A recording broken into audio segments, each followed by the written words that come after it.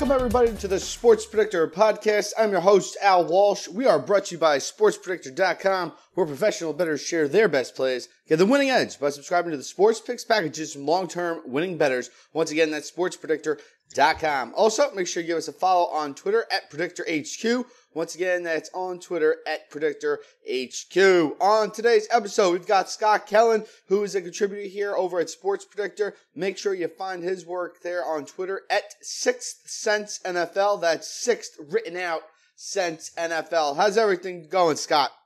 Hey, Al, how you doing? Happy Saturday, and thanks for having me on. Appreciate it. Absolutely. So, how did the NFL regular season, the playoffs go for you this year? You know, it was an okay year. I came into this year having won, I think, 5 years in a row and 14 in the last 17. So obviously high hopes. I'm 37-36 for the year. So it's been kind of a ho-hum year, I guess. We got out to a low volume start early on, which is usually where I probably have my greatest advantage. And just losing some of those games early on in the year with just not enough plays early on kind of kept us, I think, from having the normal winning year that we typically have. But it's been a good year. The mindset's been good. Thinking's been good. Just not enough volume. And, we're hitting 500 for the most part. Not losing, but not winning, like I would love to have done. Sure. Now, you mentioned something pretty interesting there. You said, some of your best advantages are at the beginning of the NFL season.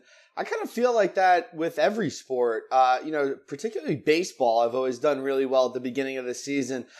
Just curious, from your perspective, why do you think that you have more success at the beginning of the season as opposed to later? I think it's just preparation. And, from my perspective, the only game I really handicap is NFL. And I've done it for so long. I know it like the back of my hand. You think about it from a team that goes into training camp. Let's take a Bill Belichick. He knows what he's doing every year in training camp to get ready for the year. It's the same for me. I've got a model that just works really, really well from a preparation standpoint. Got some good situations that work early in the year. And just having, obviously being this is the only sport I follow, just having a really good feel for the NFL. And obviously if you do your homework during the off season, that really helps. So that typically just leads to finding value early in the year. You have some, ideas about how you think teams are going to jump out of the gate. And so I think that's the biggest reason I've had success early on. Good to hear.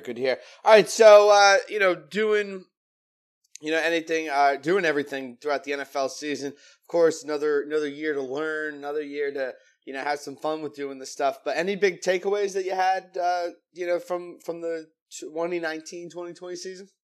Well, I would say that the biggest takeaway I have, and I don't know what I'll do with it yet because it's hard to know if this is going to continue on, but you go back years and years and years ago, this league was a running league. And now, most recently, it's obviously been a passing league.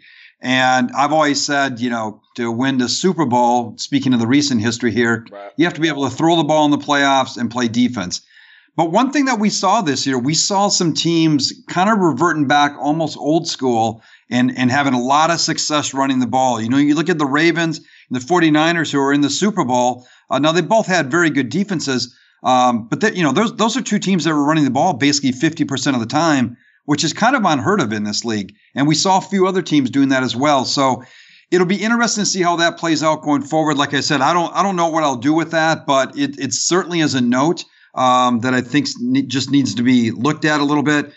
Other things that aren't surprising, but just continue to confirm themselves. Injuries are a big part of this game. And, you look at the 49ers, they had a lot of defensive injuries late in the year, gave up a lot of points. But when they've been healthy, their defense is really locked down. We've seen that in the playoffs. So injuries always continue to be a factor. And I think you need to take note of that as you go game by game.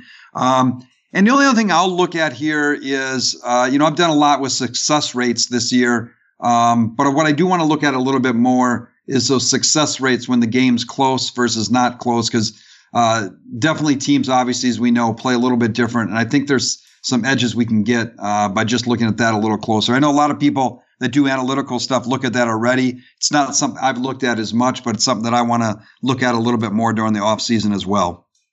Interesting. So Let's get into that Super Bowl matchup. Do you have any big plans or traditions that you usually do each year? Nah, pretty much watch the game. Just make sure I watch it with friends who have an equal betting mindset. Obviously we can help each other with in-game stuff. Yeah. I don't need to be sitting next to someone who's there to watch the commercials. That doesn't help me. Right. So I'll just watch it with friends, and from that standpoint, just see if we can get any edges from an in-game standpoint as well. Sure. So looking at this matchup, obviously. 49ers and the Chiefs will be matching up here. Any other matchup that you wanted to see, or is this, the dream come true matchup? I think this is it, man. We've seen enough of the Patriots. All due respect to any Patriot fans. But this is great in my mind, because this is first class offense against first class defense. And the nice thing about it that keeps, I think, it a very competitive game is the 49ers have plenty of offense themselves, and the Chiefs, have at least a serviceable defense this year. It's offense versus defense. Both teams on the other side of the ball do enough. I think this is going to be a great, great game. And hopefully we'll get some scoring out of it as well to make it a little bit more exciting than last year's. But I think it's a perfect matchup. I love it.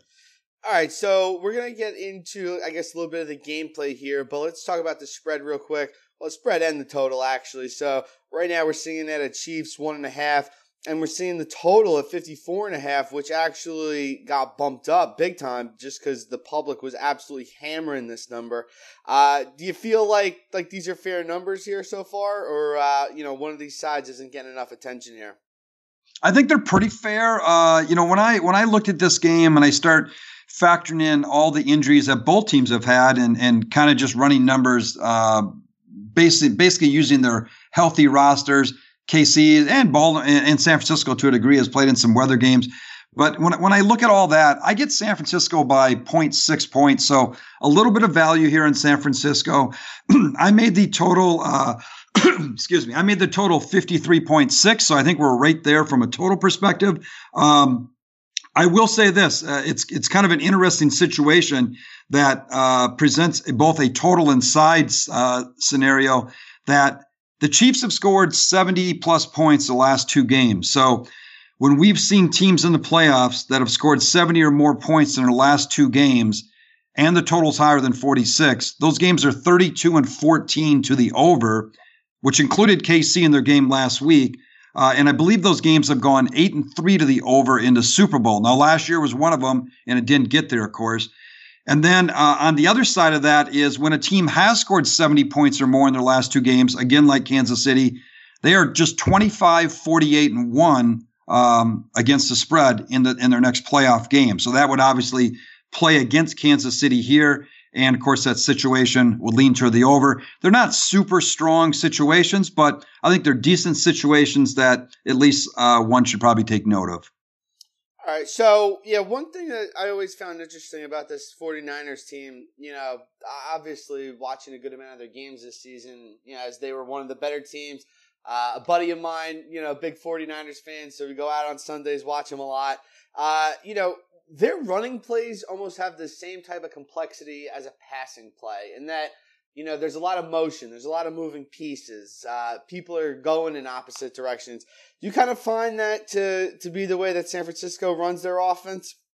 Oh, yeah. Hell yeah. I think, this offense is very complex. And, I lean pretty strongly with them the last 2 weeks against Minnesota and Green Bay. And, from a Green Bay perspective, I just looked at that and Green Bay's defense was average and, almost subpar against the better teams this year. So I just didn't know how they were going to defend that. You got Kittle who can run down the middle. They added Sanders midway through the year, which also helped Deebo Samuel. And then, like you said, Al, you got all these running plays going, all these misdirections. And people, sometimes forget Kyle Shanahan was the last good piece of the Atlanta Falcons, and they went to that Super Bowl. Yeah, they blew the 28-3 lead. That Atlanta offense has never been the same since he left. And so, to answer your question, I think it's highly complex. It's a much more high-powered offense than I think people really think. And I think it's very, very difficult to defend. Indeed. So, on the other side, of course, you got Andy Reid there as well.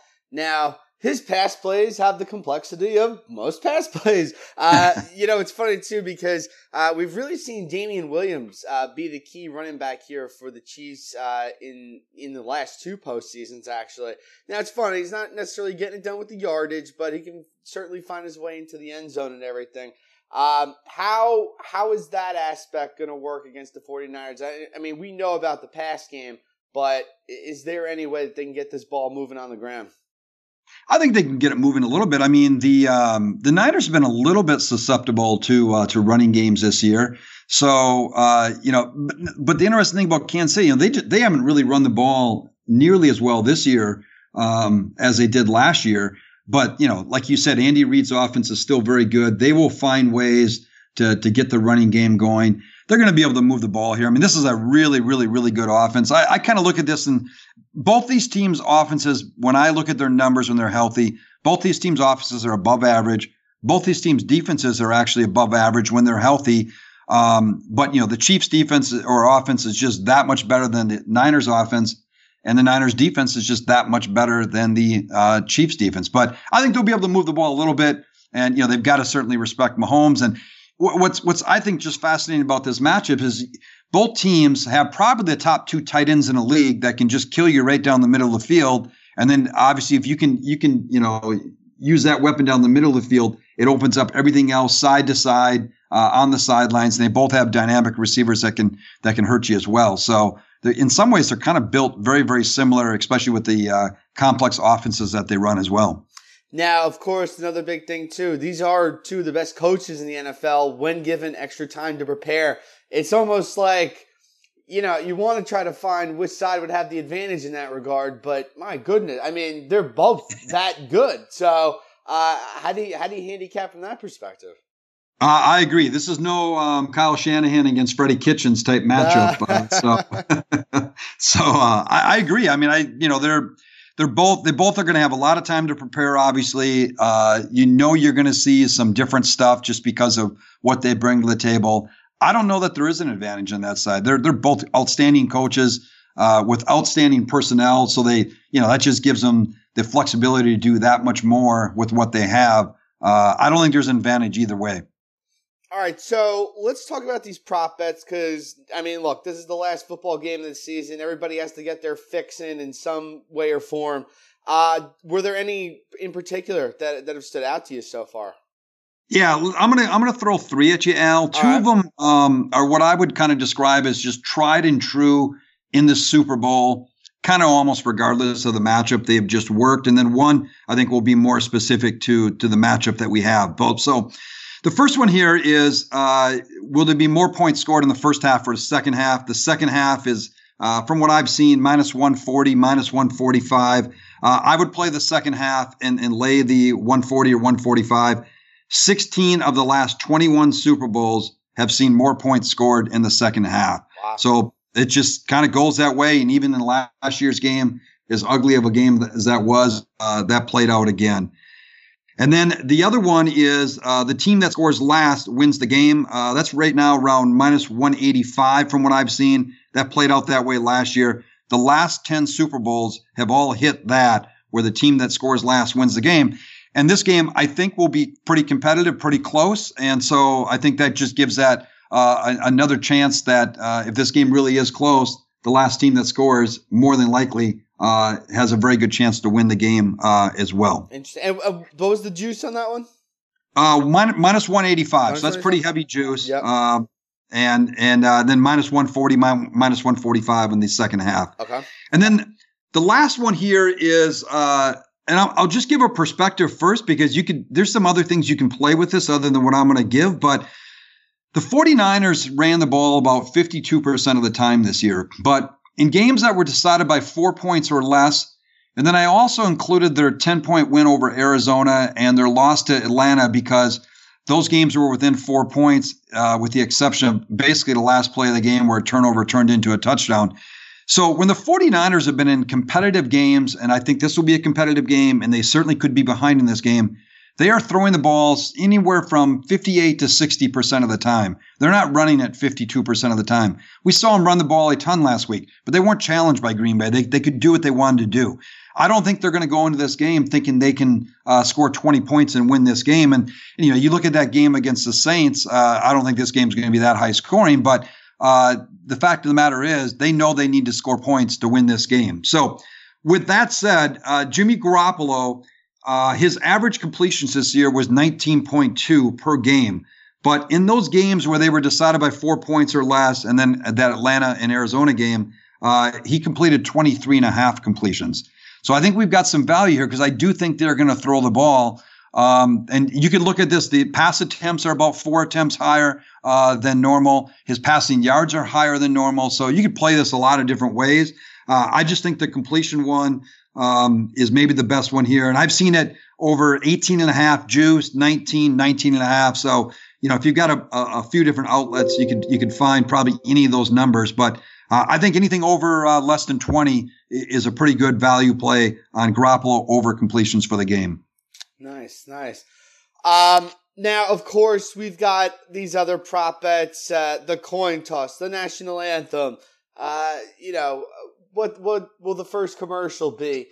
Any of those that you usually like putting some money down on? I don't. I play in Vegas, so I don't have opportunity for the color of the Gatorade or even the national anthem length and stuff like that. That was the other one. I was escaping my mind. That was it. Yeah, so I don't, but I remember, I don't know, this could have been 30, 40 years ago. I remember reading the paper. I think it was leading up to the Super Bowl. But they were just kind of warning people, hey, it's just another game. Don't go overboard. And they were talking about this guy who checked himself into AA after the Super Bowl because he had bet like $5,000 on the coin toss. And I just always thought, you're at someone's house and everyone's in the kitchen getting their food and their drinks, and this guy's glued to the TV set because they're tossing a coin, and he's lost before the game's even started. So, but no, I don't really play any of those things.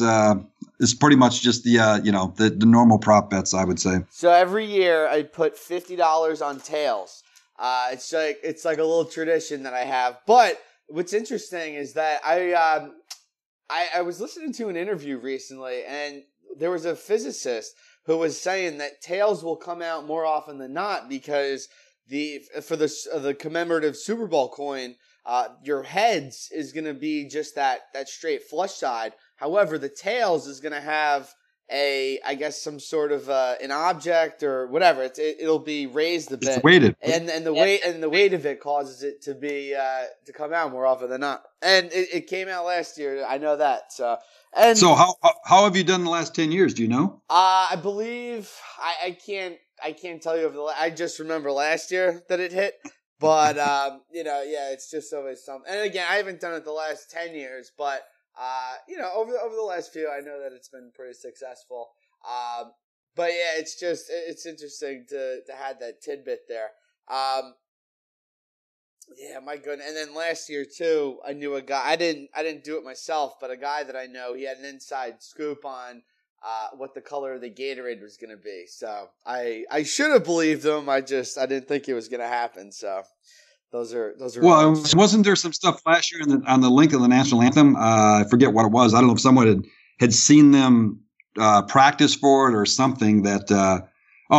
They carried out the note at the end too, I think. So it kind of depended, I think. Yeah. When decided to end that, right? Yeah, that's right. And of course too, when these people do the national anthem rehearsal, I don't know that they're like live to the public, but there are people there who have always said like, hey, I forget what Pink, when I was watching a show the other day and the guy was talking about it where Pink was the singer of the national anthem and she did like 151 and then her last 3 rehearsals were all 153, 153, 153.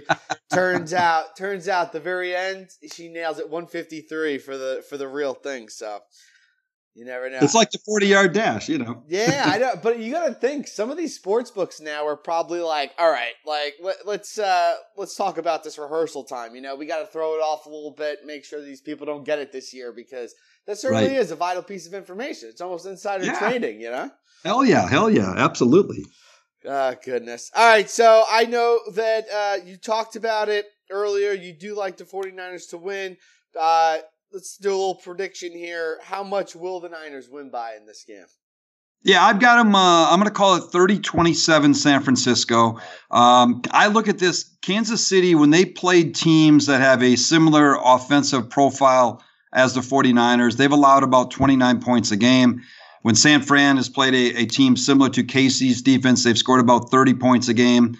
And Kansas City, this year when they played good defenses, they scored 26 against Minnesota. Now, I know there was no Mahomes there. They scored 26 at Chicago. Kind of a cold weather game. They scored 30 and 23 versus Denver. You had a big snow game. Mahomes left halfway through the game. There was a defensive score. They scored 23 at New England. And even looking back last year, against good defenses, they really haven't scored more than 30 points.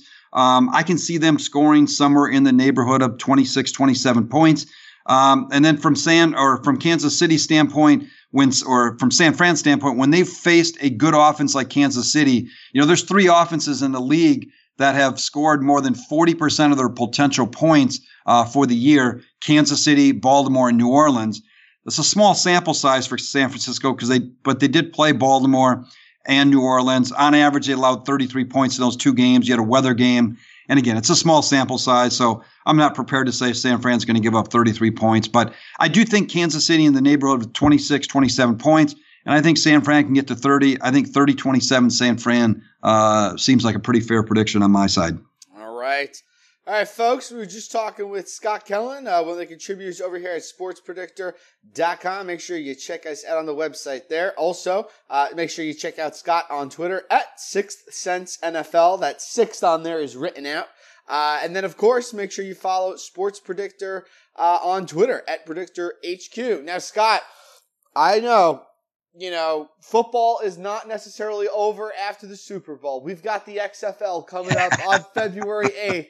Now, I just want to say, my home state of New Jersey just became the 6th state to legalize XFL betting, or to say that they'll have it available on their docket here. So, are you going to be betting on any XFL games this season?